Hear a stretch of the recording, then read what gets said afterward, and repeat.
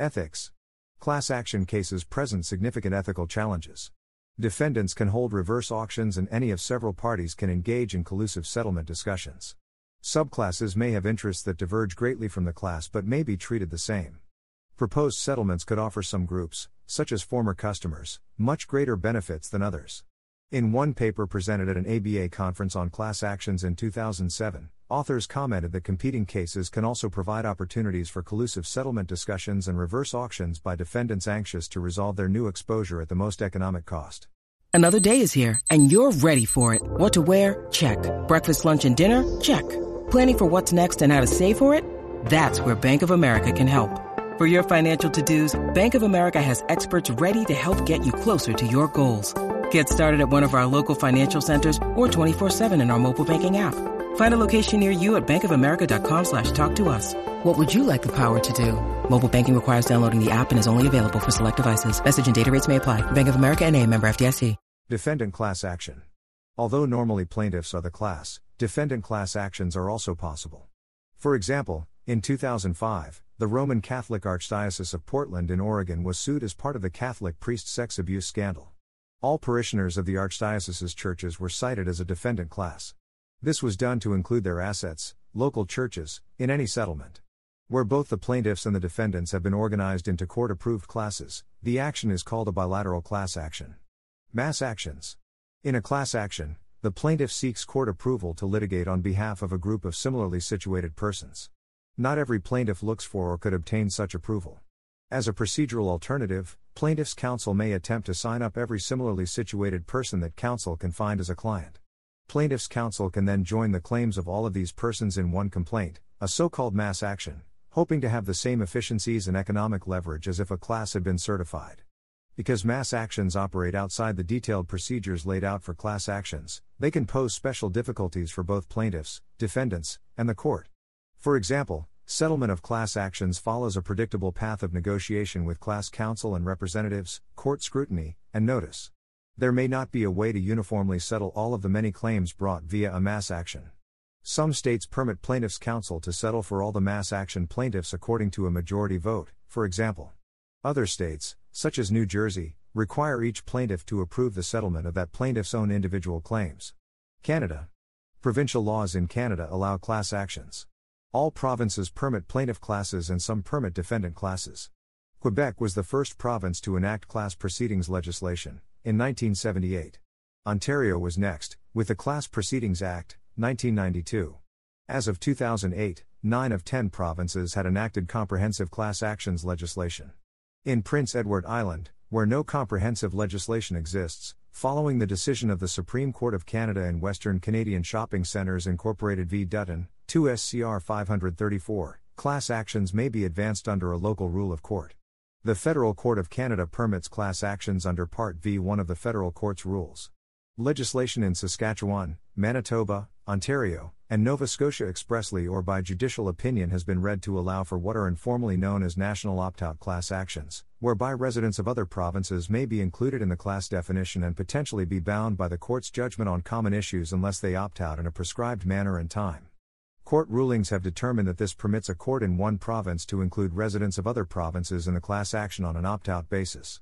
Judicial opinions have indicated that provincial legislative national opt-out powers should not be exercised to interfere with the ability of another province to certify a parallel class action for residents of other provinces. The first court to certify will generally exclude residents of provinces whose courts have certified a parallel class action. However, in the Vioxx litigation, 2 provincial courts certified overlapping class actions whereby Canadian residents were class members in 2 class actions in 2 provinces. Both decisions are under appeal. The largest class action suit in Canada was settled in 2005 after Nora Bernard initiated efforts that led to an estimated 79,000 survivors of Canada's residential school system suing the Canadian government. The settlement amounted to upwards of $5 billion. United Kingdom. England and Wales. The civil procedure rules of the Courts of England and Wales came into force in 1999 and have provided for representative actions in limited circumstances, under Part 19.6. These have not been much used, with only 2 reported cases at the Court of First Instance in the first 10 years after the civil procedure rules took effect. However, a sectoral mechanism was adopted by the Consumer Rights Act 2015, taking effect on October 1, 2015. Under the provisions therein, opt-in or opt-out collective procedures may be certified for breaches of competition law. This is currently the closest mechanism to a class action in England and Wales. United States. In the United States, the class representative, also called a lead plaintiff, named plaintiff, or representative plaintiff is the named party in a class action lawsuit. Although the class representative is named as a party to the litigation, the court must approve the class representative when it certifies the lawsuit as a class action. The class representative must be able to represent the interests of all the members of the class, by being typical of the class members and not having conflicts with them. He or she is responsible for hiring the attorney, filing the lawsuit, consulting on the case, and agreeing to any settlement. In exchange, the class representative may be entitled to compensation, at the court's discretion, out of the recovery amount. Federal courts. In federal courts, class actions are governed by Federal Rules of Civil Procedure Rule 23 and 28 U.S.C. Section 1332d. Cases in federal courts are only allowed to proceed as class actions if the court has jurisdiction to hear the case, and if the case meets the criteria set out in Rule 23. In the vast majority of federal class actions, the class is acting as the plaintiff. However, Rule 23 also provides for defendant class actions. Typically, federal courts are thought to be more favorable for defendants, and state courts more favorable for plaintiffs. Many class actions are filed initially in state court. The defendant will frequently try to remove the case to federal court. The Class Action Fairness Act of 2005 increases defendants' ability to remove state cases to federal court by giving federal courts original jurisdiction for all class actions with damages exceeding $5 million exclusive of interest and costs. The Class Action Fairness Act contains carve-outs for, among other things, shareholder class actions covered by the Private Securities Litigation Reform Act of 1995 and those concerning internal corporate governance issues, the latter typically being brought as shareholder derivative actions in the state courts of Delaware, the state of incorporation of most large corporations.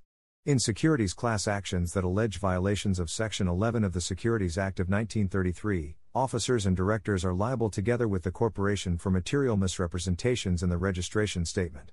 To have standing to sue under Section 11 of the 1933 Act in a class action, a plaintiff must be able to prove that he can trace his shares to the registration statement and offering in question, as to which there is alleged a material misstatement or omission. In the absence of an ability to actually trace his shares, such as when securities issued at multiple times are held by the depository trust company in a fungible bulk and physical tracing of particular shares may be impossible, the plaintiff may be barred from pursuing his claim for lack of standing. Jurisdiction. Class actions may be brought in federal court if the claim arises under federal law or if the claim falls under 28 U.S.C. Section 1332d. Under Section 1332d, 2, the federal district courts have original jurisdiction over any civil action where the amount in controversy exceeds $5 million and any member of a class of plaintiffs is a citizen of a state different from any defendant, or any member of a class of plaintiffs is a foreign state or a citizen or subject of a foreign state and any defendant is a citizen of a state, or any member of a class of plaintiffs is a citizen of a state and any defendant is a foreign state or a citizen or subject of a foreign state. Nationwide plaintiff classes are possible, but such suits must have a commonality of issues across state lines. This may be difficult if the civil law in the various states lacks significant commonalities. Large class actions brought in federal court frequently are consolidated for pretrial purposes through the device of multidistrict litigation, MDL. It is also possible to bring class actions under state law, and in some cases the court may extend its jurisdiction to all the members of the class, including out of state, or even internationally, as the key element is the jurisdiction that the court has over the defendant. Class certification under Rule 23. For the case to proceed as a class action and bind absent class members, the court must certify the class under Rule 23 on a motion from the party wishing to proceed on a class basis. For a class to be certified, the moving party must meet all of the criteria listed under Rule 23A, and at least one of the criteria listed under Rule 23B. The 23A criteria are referred to as numerosity, commonality, typicality, and adequacy. Numerosity refers to the number of people in the class. To be certified, the class has to have enough members that simply adding each of them as a named party to the lawsuit would be impractical. There is no bright line rule to determine numerosity, but classes with hundreds of members are generally deemed to be sufficiently numerous. To satisfy commonality, there must be a common question of law and fact such that determination of its truth or falsity will resolve an issue that is central to the validity of each one of the claims in one stroke. The typicality requirement ensures that the claims or defenses of the named plaintiff are typical of those of everyone else in the class. Finally, adequacy requirement states that the named plaintiff must fairly and adequately represent the interests of the absent class members. Rule 23b, 3, allows class certification if questions of law or fact common to class members predominate over any questions affecting only individual members, and that a class action is superior to other available methods for fairly and efficiently adjudicating the controversy. Notice and settlement. Due process requires in most cases that notice describing the class action be sent, published, or broadcast to class members. As part of this notice procedure, there may have to be several notices. First, a notice allowing class members to opt out of the class, i.e., if individuals wish to proceed with their own litigation, they are entitled to do so, only to the extent that they give timely notice to the class counsel or the court that they are opting out. Second, if there is a settlement proposal, the court will usually direct the class counsel to send a settlement notice to all the members of the certified class, informing them of the details of the proposed settlement. State courts. Since 1938, many states have adopted rules similar to the FRCP. However, some states, like California, have civil procedure systems, which deviate significantly from the federal rules. The California codes provide for 4 separate types of class actions. As a result, there are 2 separate treatises devoted solely to the complex topic of California class actions.